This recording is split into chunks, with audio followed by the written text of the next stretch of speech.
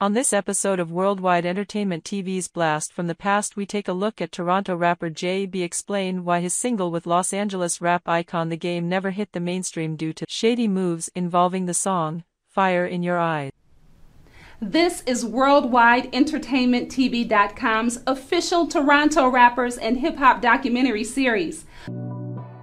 In the midst of his feud with Meek Mill, Drake headed from Toronto to Los Angeles with The Game to film the video for 100.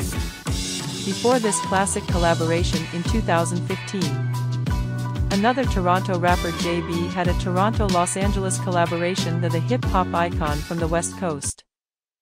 What happened to that collaboration? Check out this Brooklyn T-Talk blast from the past. Okay, so So your name again is? My name is Brooklyn. Brooklyn, And okay. you are the one and only JB, correct? That's right. Yes. What's up, Pleasure Brooklyn? to meet you. You as well. How are you feeling today? I'm